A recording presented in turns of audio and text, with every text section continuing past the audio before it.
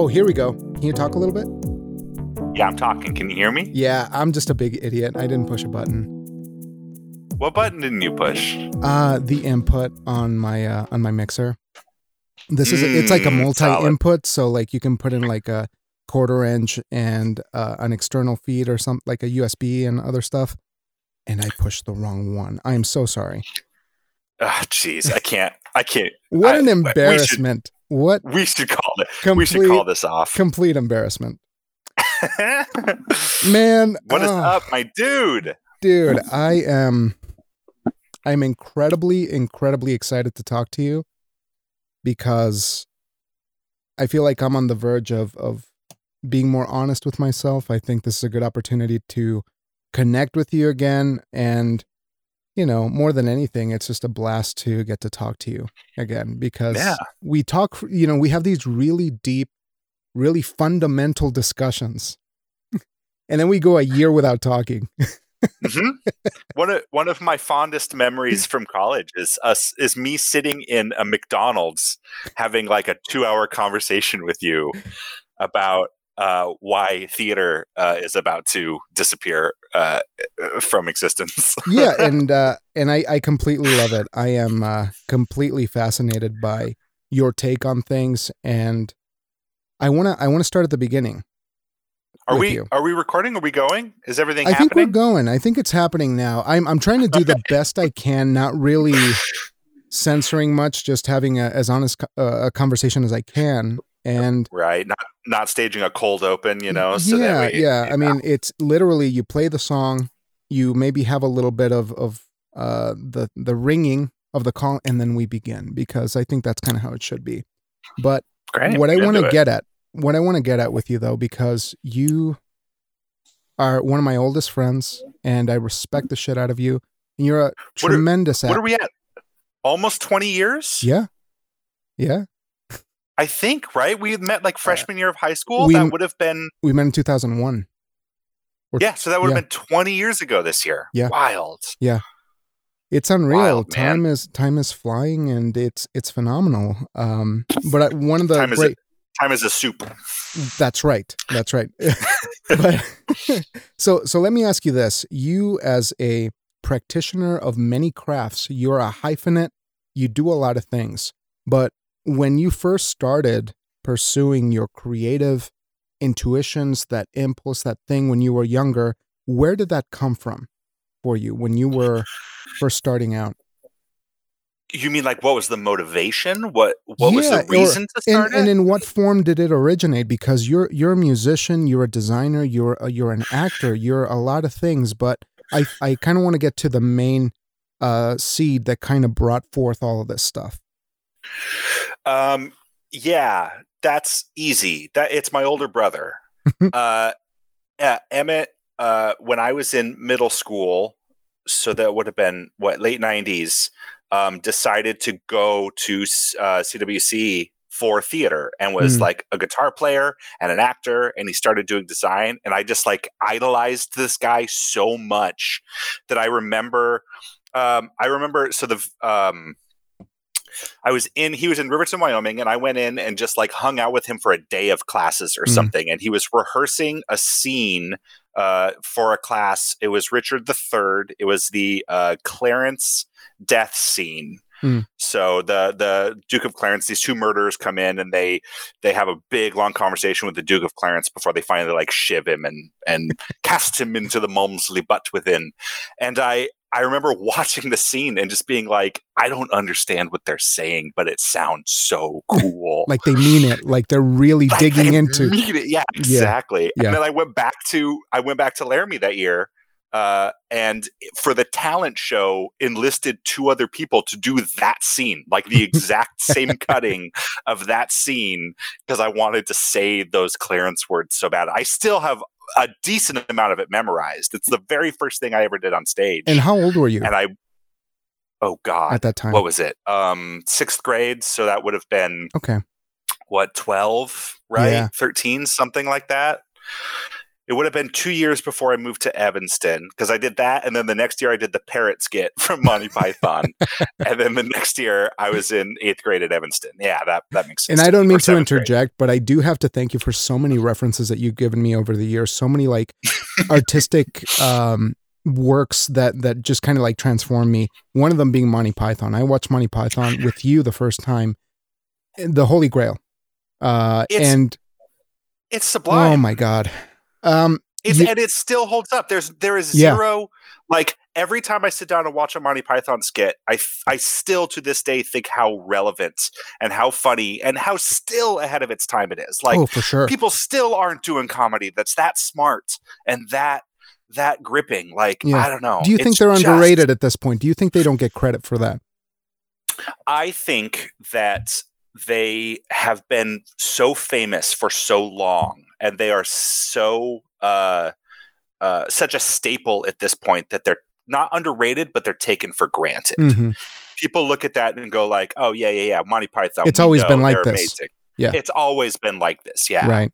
And one of the big takeaways for me when I was younger, when I saw that, I must have been in like early high school when I saw that, because I was very sheltered, as you know. Like growing up, there just wasn't very much input, for a lot of different works of art. And watching, that's growing up in Wyoming. Everything we got like 5 years later than the rest of the world got. I remember discovering Nirvana in like 2001. For sure, being like this guy's been dead like 7 years, and I'm just barely getting news. Yeah, right. It's like, what? Are you telling me John Lennon's dead? No way. I don't want to hear it.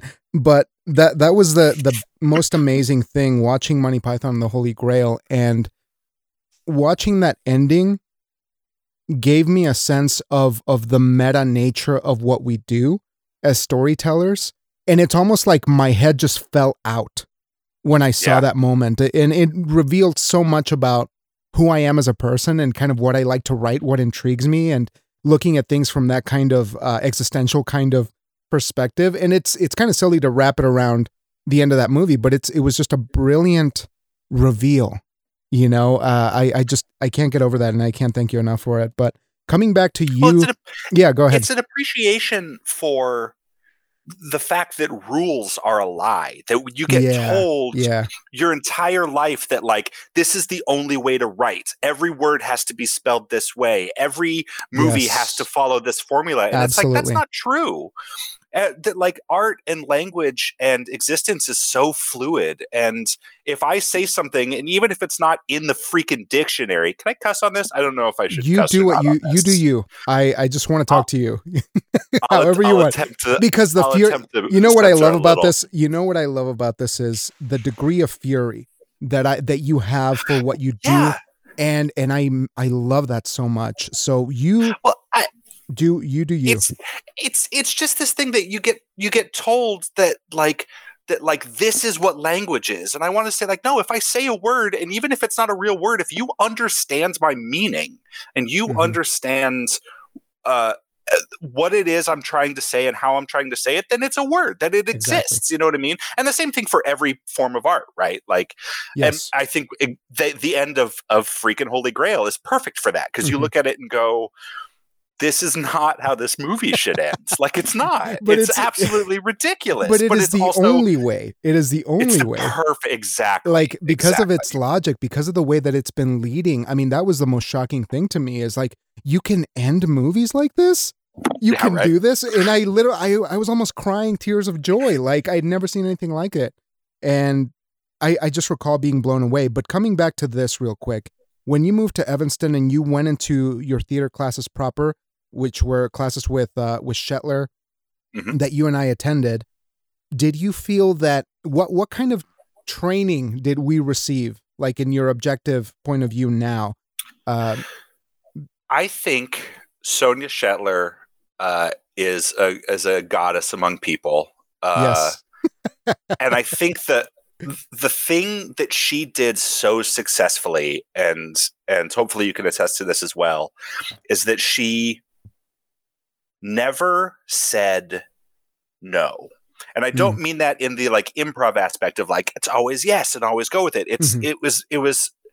It if somebody walked up to her, if you ever walked into class and you said, I would like to try this, the most criticism you would get for wanting to try it was, well, if it doesn't work, then like that's on you. Right. And you go like, okay, great. And so I remember thinking like, I didn't know what I wanted to do. I liked being on stage, but was really nervous about it. And I think I started to realize the beauty of collaboration and the beauty of composition. Like, again, she just kind of said, I remember at one point designing the Time Machine, I think. I don't know what that would have been, our junior year. 10th grade? Yes. You were maybe sophomore in it at that so point. much that I can see you designing like at 10th grade. I think you were probably there. I did acting 1 and tech 1 and 2 my freshman year, which meant I did acting 2 and tech 2 every semester after that. Like I was fully in that department the entire time. Oh yeah. But I remember at one point, like, this is so stupid. I'm going to get a little technical for a second, but like taking all of the cyc lights, so the big lights that are supposed to light your cyclorama in the back, the big lights in the back, and I turned them all straight down so that they washed the entire stage from the top, and I used that as our color palette for the entire show. And I remember her going, I wouldn't do that. And I was like, why not? And she goes, well, like, that's not how they're supposed to be used. I was like, yeah, but look how cool it looks. And she went, okay, we'll see if it goes. Like I said, I think that her ability to just say, give it a shot. Right. This might go badly, but like, that's the only way you can learn. Or something as sort of beautifully interesting as having you and I play brothers. Yeah. Oh man, what a great scene. I have a copy of that scene. Do you know I have that filmed? Yeah. You do? Yeah, I have. Oh my God. Yeah. Send it to me. And it must be, I think it's on literal cassette tape. Oh my word. My dad, I think, filmed us doing it for either state drama or for speech that year. I can't remember which version I have, but I might even have both if I can take a look. Wonderful. And we're talking about Sam Shepard's True West, where we played brothers. What a great piece. This Mexican guy and a white guy just playing brothers. And I love that. I felt very empowered in her care. Being able to take a chance in a way that I hadn't been able to take a chance before. And also, I was empowered by, like, my actions were empowered. My decisions on stage as an actor, as a creative, because before then it felt kind of like I was wandering, trying to find something, trying to figure out, what am I supposed to do with all this that I have? I mean, I started as a writer, but then going into that class, it felt like, no, you can be implementing your creative forces in a variety of different ways, and you can really feel that as honestly as possible. And I'm so grateful. She taught me too a thing that I testify to this day about, and that's that every art form I've ever been a part of, you can approach in almost the same way. Like it's about learning your tool set and how those tools work, and then implementing those tools in a way that's not only efficient, but also hopefully experimental. And I think that she's the one that taught me, like, this is what you have, now figure out how to use that. And I think the problem-solving mentality of looking at what you have in front of you, this is what I have to work with. Let's make something. Let's build and assemble in such a way that they've never seen it before, that they've never put those things together in that iteration, and still tell you something that is as old as time and carry that message. But when you went to college and you moved down to Mesa, what really was the next step for you? Like going into collegiate stuff, the level, what was your takeaway from Mesa? Mesa was so great because it's very hands-on. Like there were some really great like theoretical conversations, and you would step into classes and you would do all of these. I designed shows that I would never be able to put up that were way too expensive, and like you did all of that stuff theoretically, but then every one of those was coupled with, okay, now let's go get our hands dirty. We're going to hang 8 shows a year, and you're going to learn how to program for somebody else. You're going to learn how to have somebody program for you. You're going to program your own shows. You're going to, build as many sets as possible. You're going to spend 4 hours a day building sets, and then a half an hour later go into a 4-hour rehearsal where you're acting. Like it was literally just this immersive. If you wanted to be a part of it, you just had to bully your way in. And once you were there, like you could just do anything. And it was putting your head down and becoming a practitioner.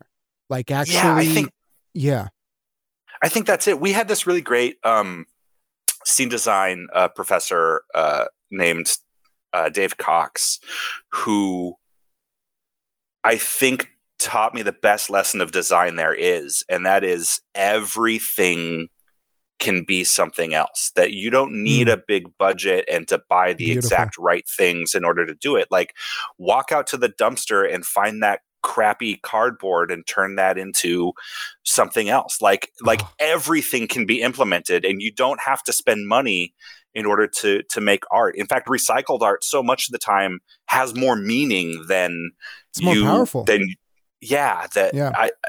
think that was huge. Yeah, I totally agree, because I'm psyched about that, because it really becomes a part of my philosophy, which is the way that Ionesco saw it, which is you don't have to be literate, or literal on stage.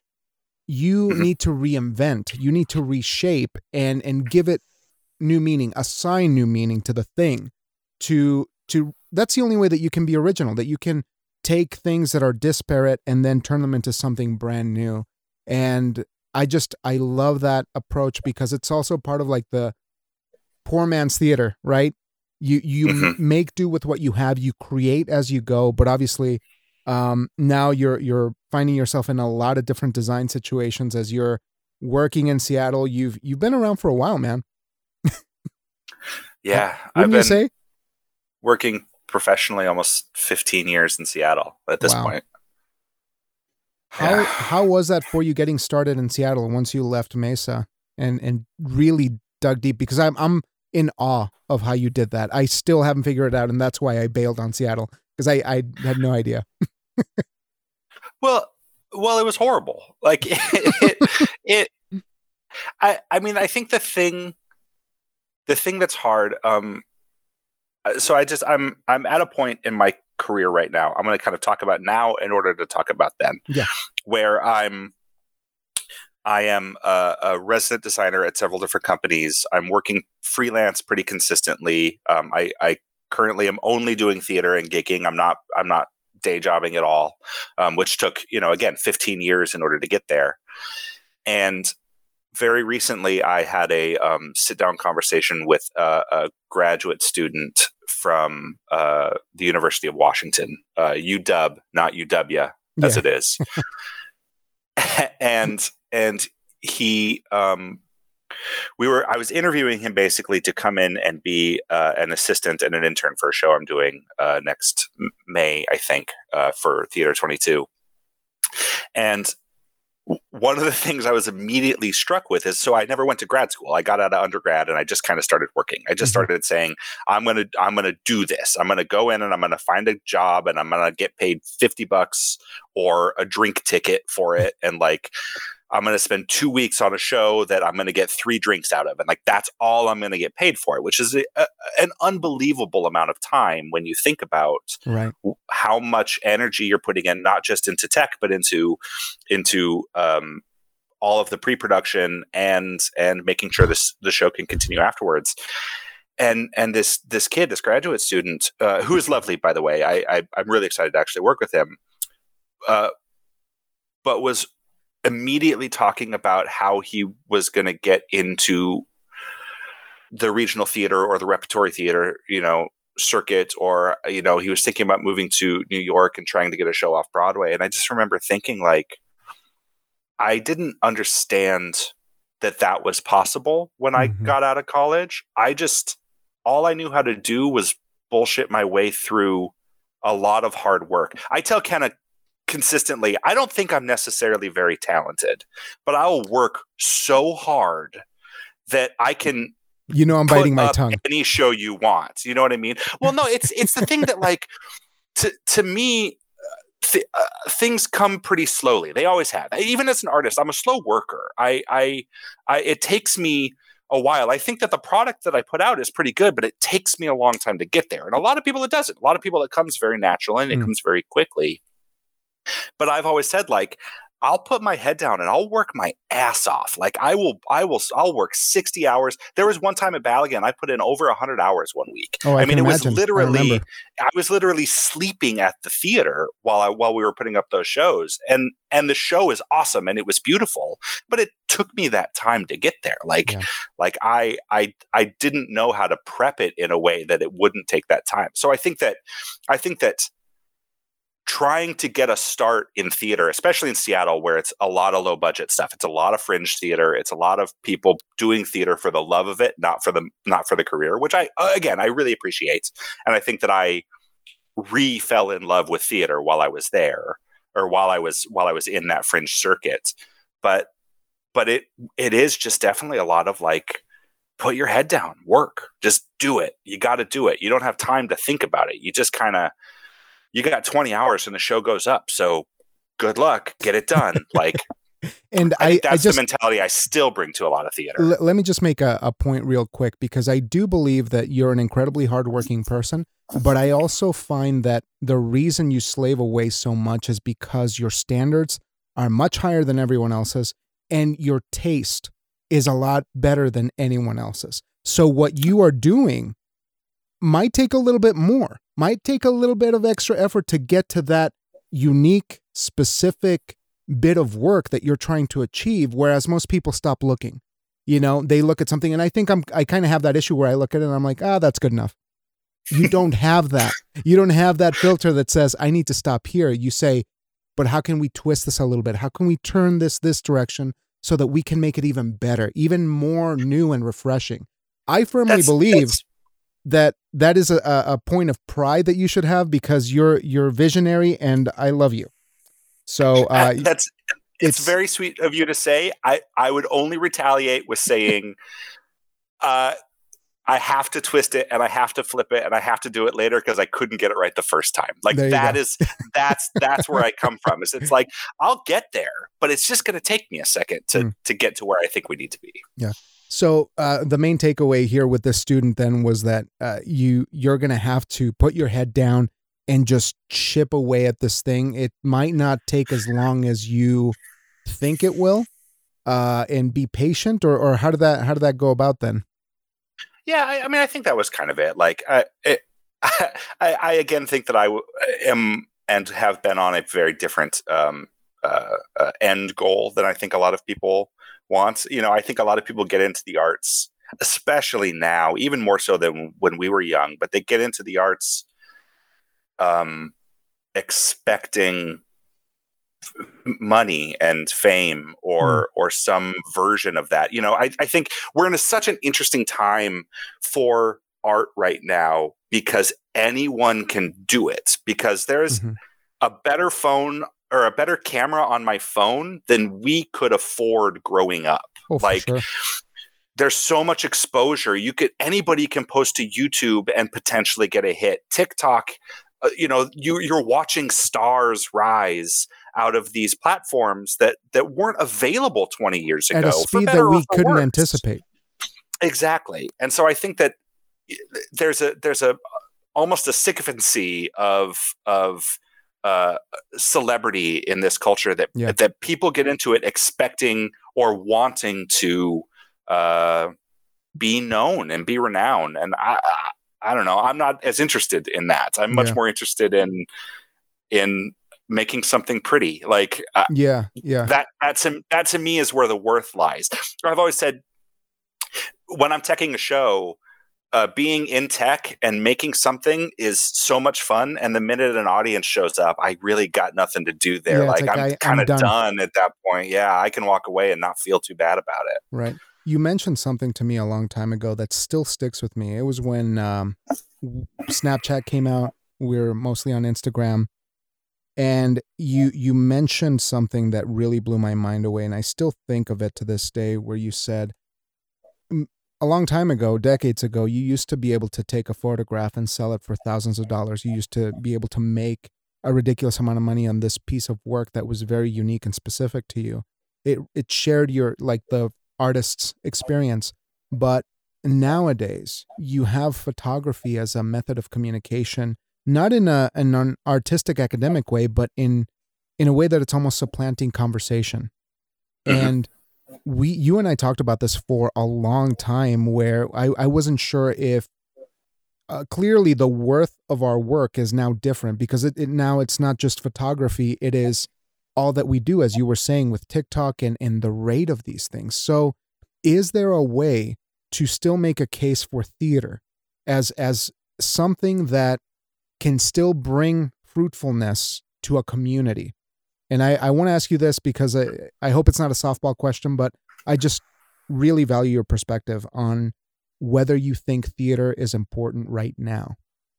Oh, I think theater is more important now than it was 30 years ago when a picture was important. Like I think what's interesting. So I'm going to quote, I went right after college. A good friend of mine, Vanessa Jansen, and I went on the Bare Naked Ladies Ships and Dips cruise. It was the only time I've been on a cruise. I felt unbelievably underclassed. Like Really?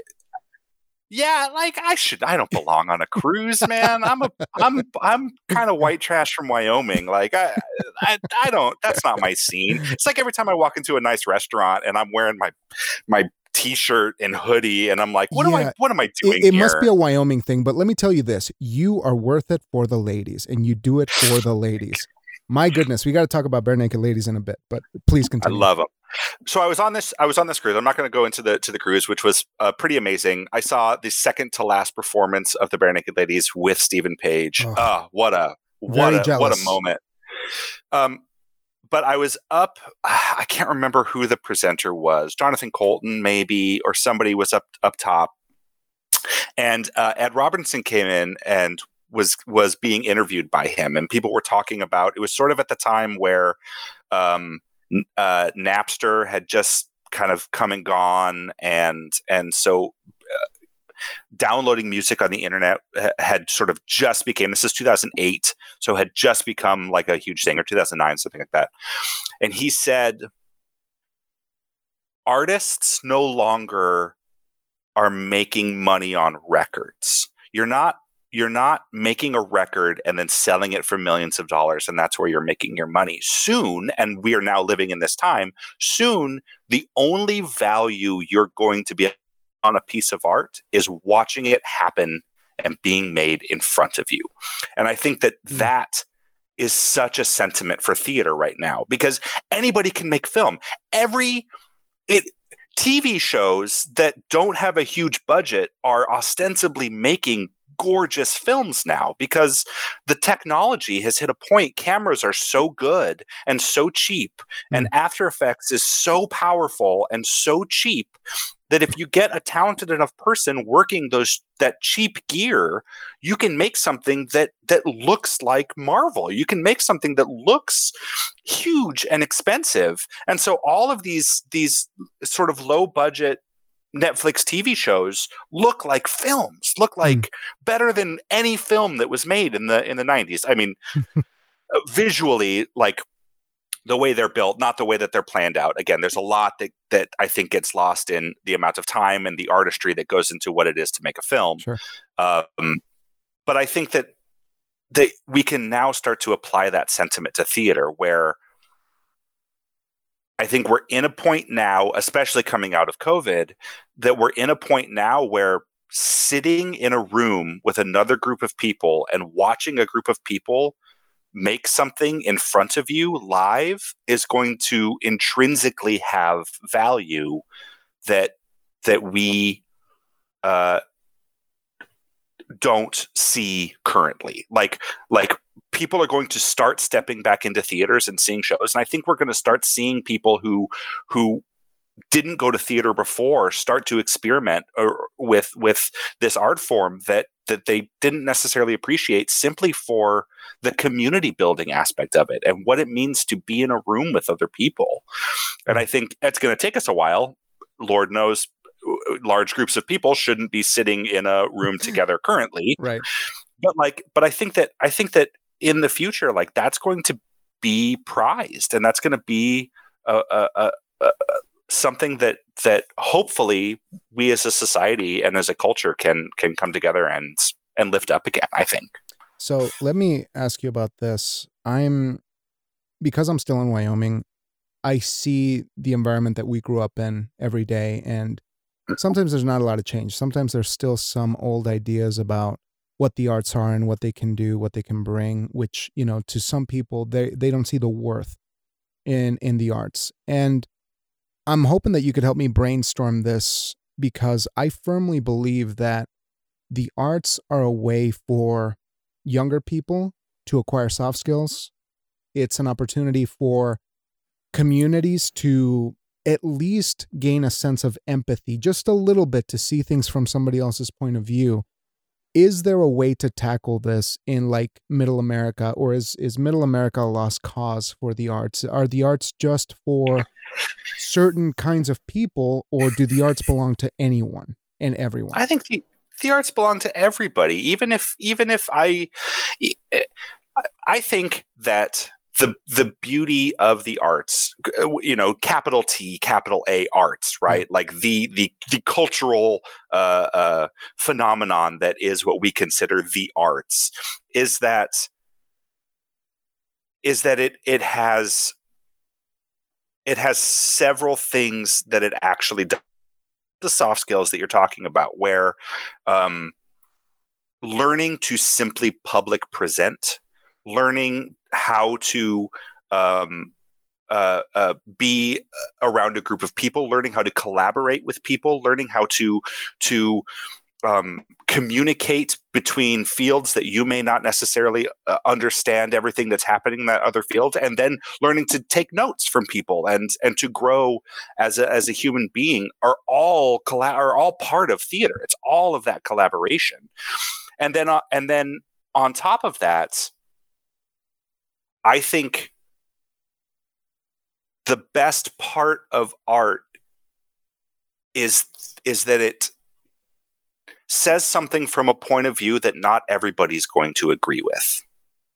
That just because people think so much of the time that art belongs to the sort of liberal left, you know what I mean? Your intellectuals, yes, or your leftists, and like, no, that's sort of this elitist thing that leftists employ in order to put other people down. And I think that's unbelievably untrue. That I've seen unbelievably beautiful art from people that I disagree with politically 100%, but I can still look at that and go like, yeah, but that's still a gorgeous thing that they made. And just because I don't like the message, or just because I don't agree with the message, doesn't mean it shouldn't be made. Doesn't mean that my perspective is better than theirs. Like, I think the fact that it's such a powerful tool for communication, I think it should be taught to everybody. Look at, again, I don't want to necessarily go on a political rant, but like, look at the entire last 4 years of our presidency. You have to call that theater. Like, that is some amazing theater. The one thing that man was so good at was understanding his audience and understanding how to control the way that they saw him. And like, that's theater in a nutshell. And like, I think that everybody can benefit from it, whether or not I agree with what people are saying with it. That has nothing to, right.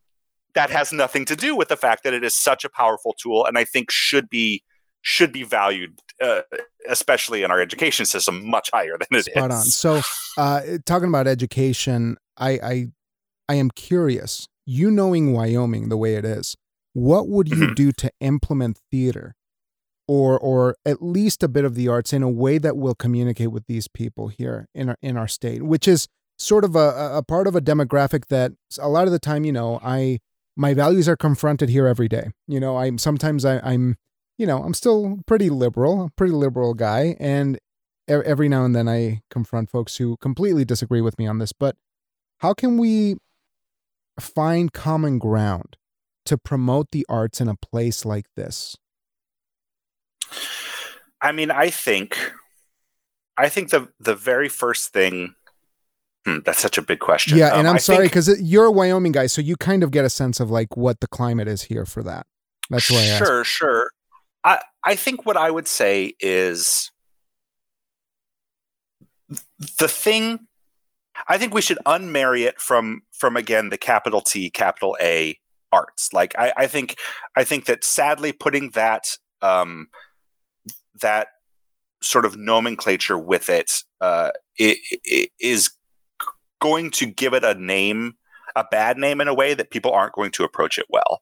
And so I think even if we were able to teach things like public speaking or like composition, or you know what I mean, like if we were able to take it away from theater as this like this grand presentational thing that it's only available to some people.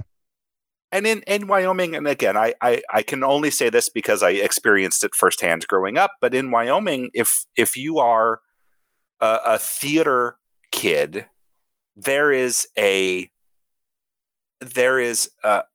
way that people look at you and the way that people interact with you is very specific and very different. Like you are an outsider. Yes. And the only reason you can then be a part of certain other groups is if you can find your ways into other activities. And there are some people that are very good at running between groups. You, Jaime, were very, very good at weaving your way through social groups all the way through high school. It's because I self-alienated from all of them all at once. Sure. But I think that it's, if we can divorce the arts from the skills that the arts can give us, then I think that you can teach that anywhere. I think that teaching, a person who does business that has experience in speech and debate is going to be more successful than a person who doesn't, because you consistently have to communicate and you have to present and you have to understand from another person's point of view. And that is not a soft skill that gets taught. Right. I think anywhere. Like, I think that there are specific schools and specific districts that maybe are better at it than others. But like, even in Seattle, people don't like to put themselves in the shoes of another person, especially a person they disagree with. Yeah.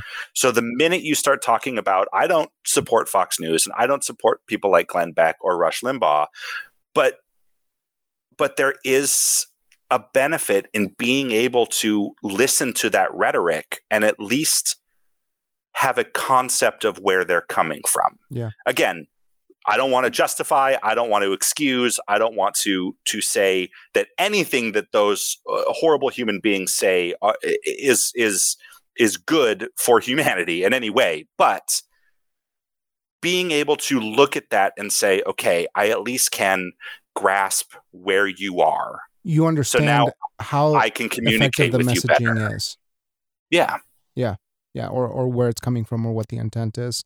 Now, what's on the agenda for you right now? Because you currently are a designer, but now you've gotten into this field of visual creation here with After Effects. You have grown exponentially in the last 10 years in the kind of design work that you do that is more multimedia based, that is more technically inclined on that digital level.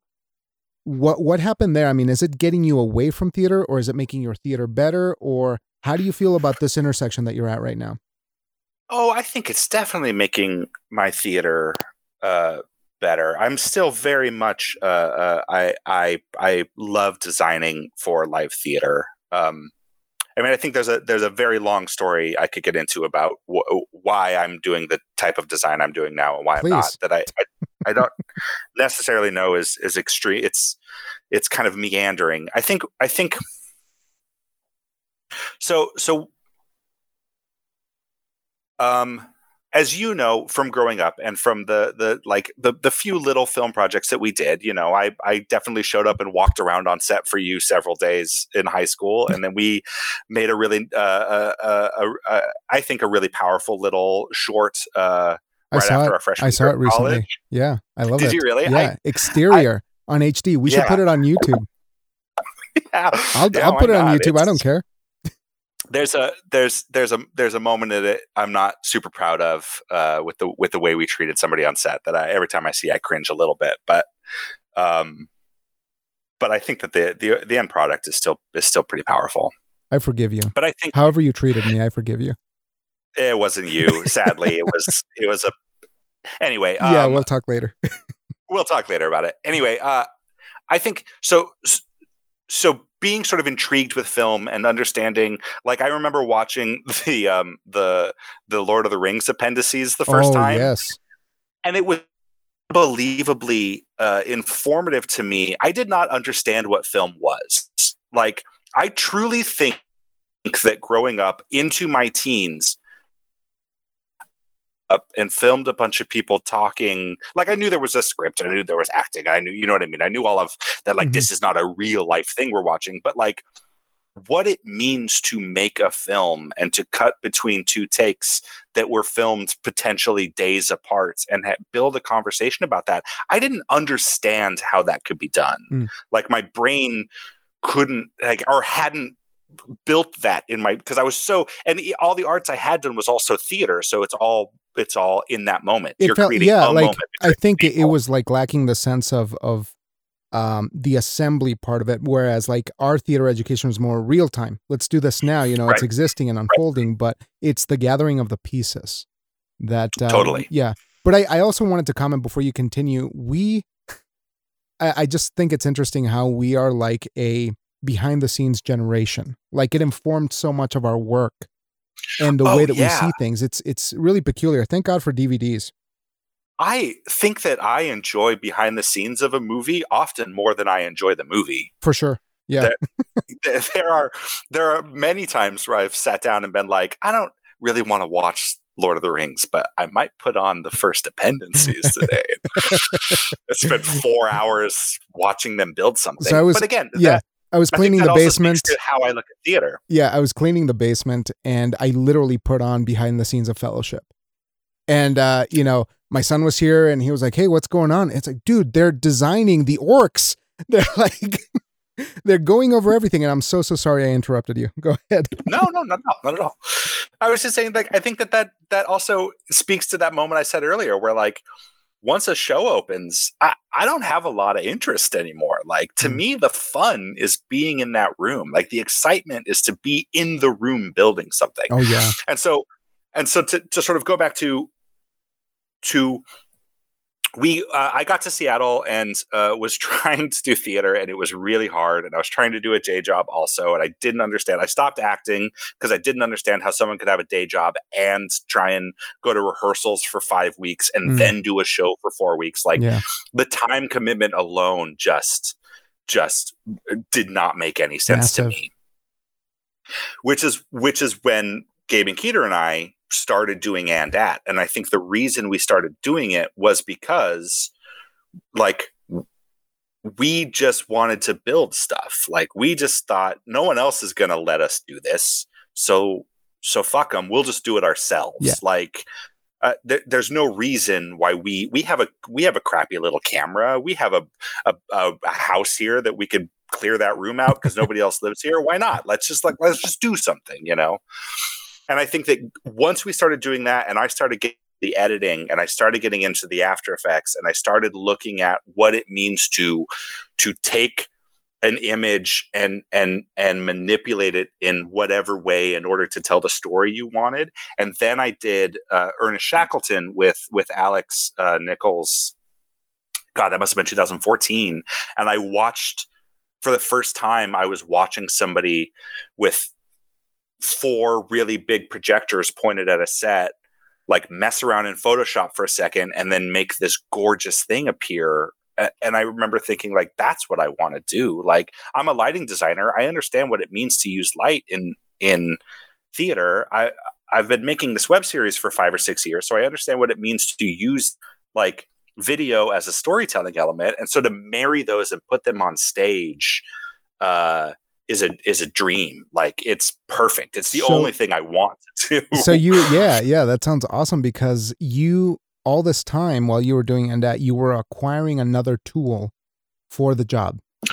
And that's exactly it, right? Again, it all comes down to understanding your toolkit, understanding what's in your toolbox, and figuring out how to use that to build the thing that you want to build. And so video is such a powerful tool, but honestly, when you put it on stage, what you're getting is movable light. Like, I'm using it the same way I would be a set designer, or I would be a lighting designer. Like, it's still just part of that thing. And so figuring out how it augments or how it shifts or how it heightens what it is you want to do, that to me is the dream. And so, much like what you're doing with video, would you say that the same philosophy extends to other disciplines? Like, be curious outside of your own medium. Do you think that's a fair assessment of this whole thing? 1,000%. I think no matter what it is you do, like, if you're a person who designs recipes for pizza, understand what it means to bake all different kinds of bread, or understand how people create cured meats, or how cheese is pasteurized. Like, all of those things can be part of your toolkit. And it just because I do, again, capital T, capital A, arts, like, just because that is the thing the discipline I find myself in, I don't think that is any different than any other part of, or any other skill that can put in. I absolutely love listening to people talk about a thing that they are passionate about. And to me, it often does not matter what that thing is. If somebody is extremely passionate about the raising of goldfish in big tanks, like, I'll be all aboard that. Like, if you can come at me with that passion and that knowledge, and I know that you care so much about what it is that you're talking to me about, man, you've sold me. Like, that's all I need. It's like, why the hell am I in front of a lake fishing? Oh, it's because I saw this podcast 3 days ago, or I heard this thing. Yeah. Malcolm Gladwell's Revisionist History, man. It is, I think, is that the Buman recommendation of the week? Or man. Every day of the week? I can give you a couple, but recently that is, I am just. Give me your top three. The ones that psych you up. From them? Just podcasts in general. Give me three podcasts that'll light up your world. Oh gosh, what a big thing. So I immediately have to put my brother and me. The McElroys are a brand of comedy that I did not know I needed in my life until I found out that they were there. Revisionist History is a huge one for me. And probably Reply All.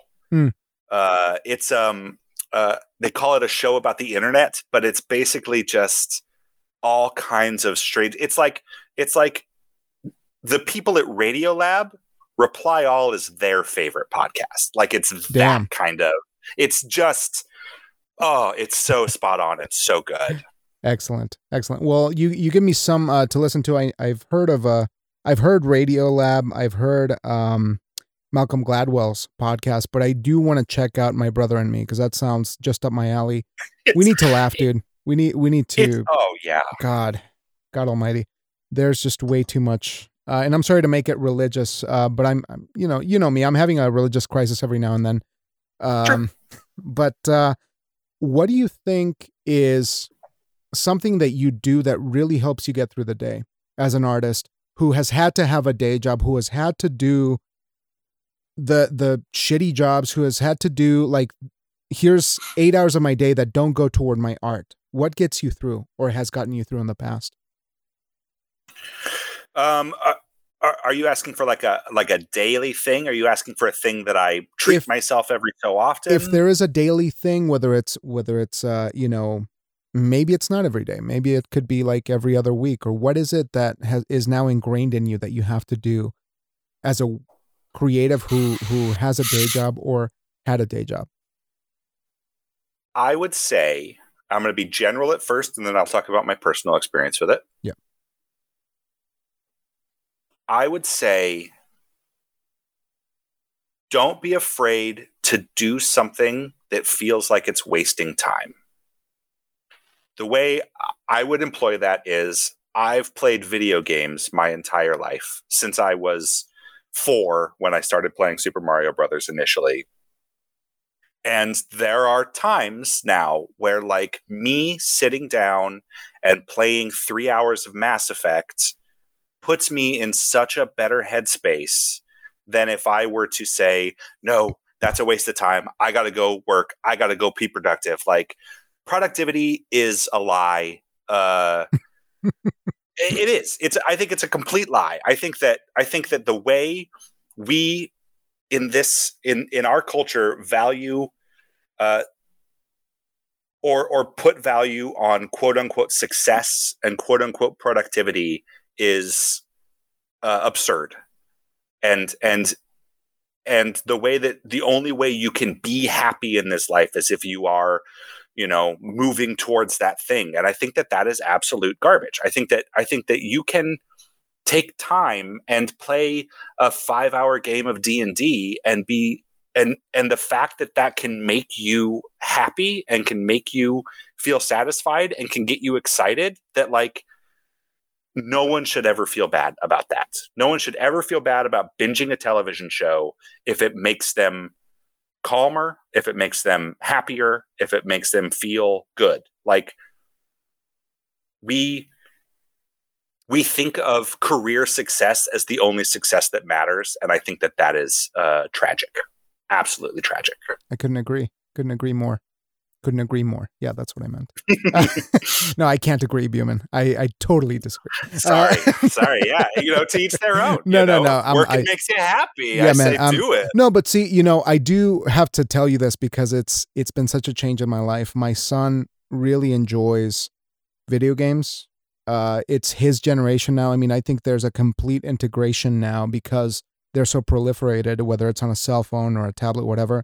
He still has limits, obviously, like he can't play all the time, but having that opportunity to bond with my son over video games, in particular Minecraft, and I was going to tell you, like, we really just kind of bonded over Minecraft, and it is sublime, my friend. What a great game that is. And now, like, granted, he's better than me at actually doing survival mode. I'm still kind of in creative mode, trying to get a sense of things, but it does just give me this. It took me 20 years, man. Like from when you first told me, it's like, dude, just play video games. It's like you're dictating the story, you're doing this and that, and then you can just chill, you know?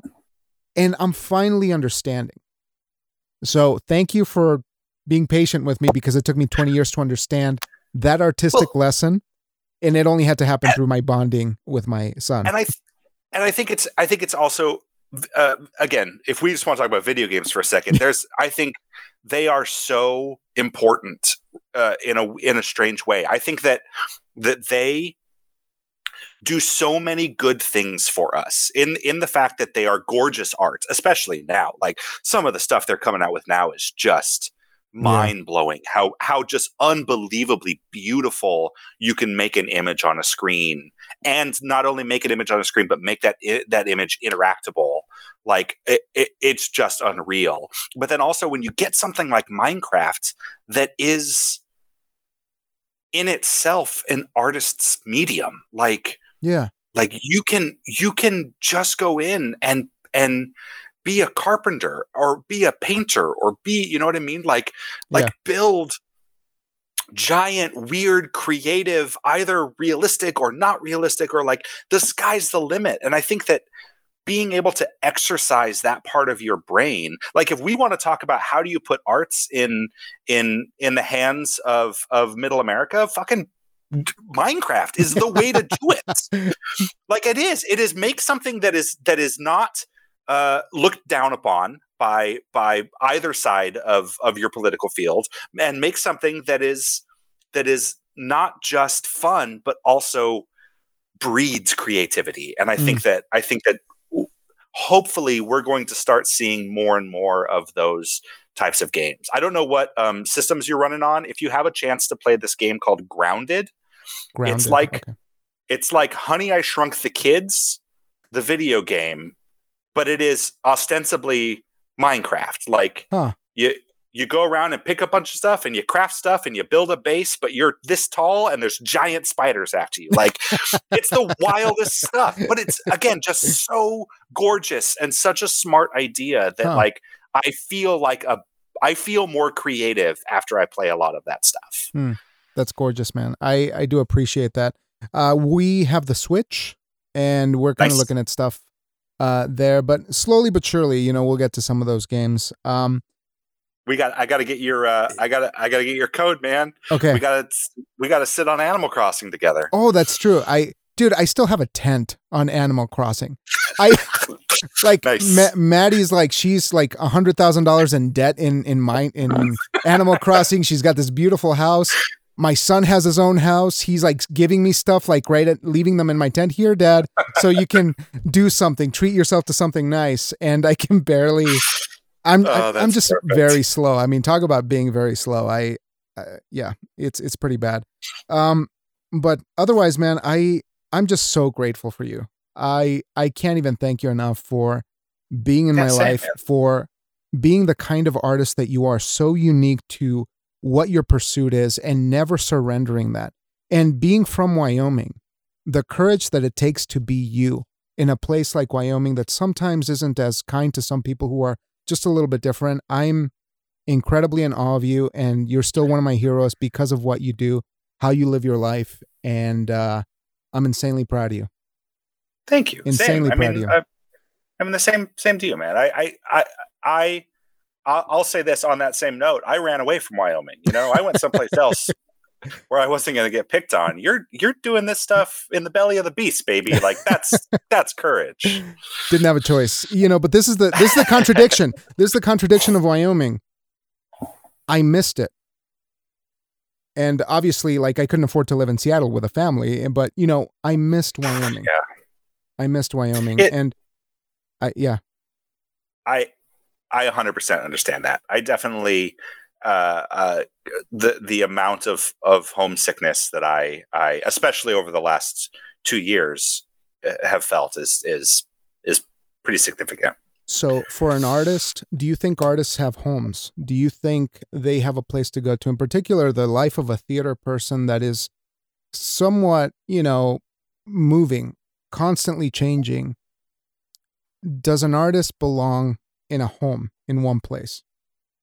Or does the artist have to explore and continue to move always?